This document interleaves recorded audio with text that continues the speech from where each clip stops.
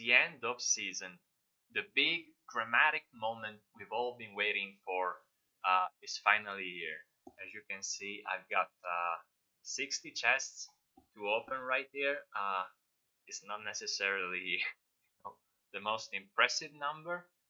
I was able to get into silver, right? Like getting from bronze to silver after just a day or two. So just about at the same speed I would have done in the previous system. And as soon as I got into silver, I started having a lot of fun in the sense that I was earning several chests each day, like more than 10 each day. That was until I reached the higher rankings of the silver division, I guess you could say. I started facing stronger opponents with way stronger cards, so my win rate really took a hit, really declined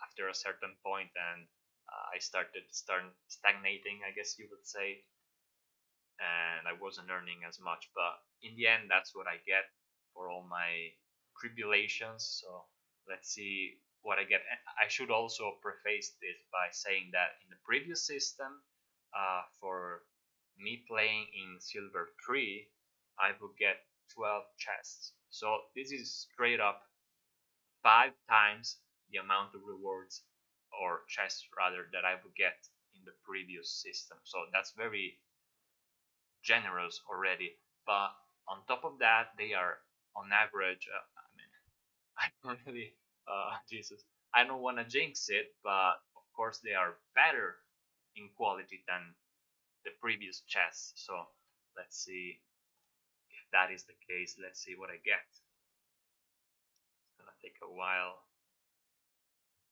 to load everything up. Loading.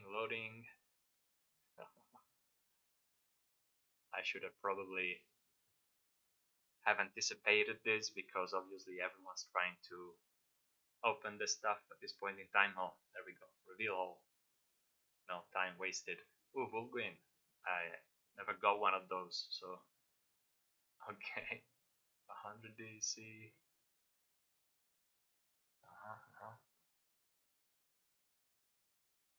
Another 100 DC, another one of those wolves. So okay, this was pretty. I don't want to say mediocre. I guess it was par for the course.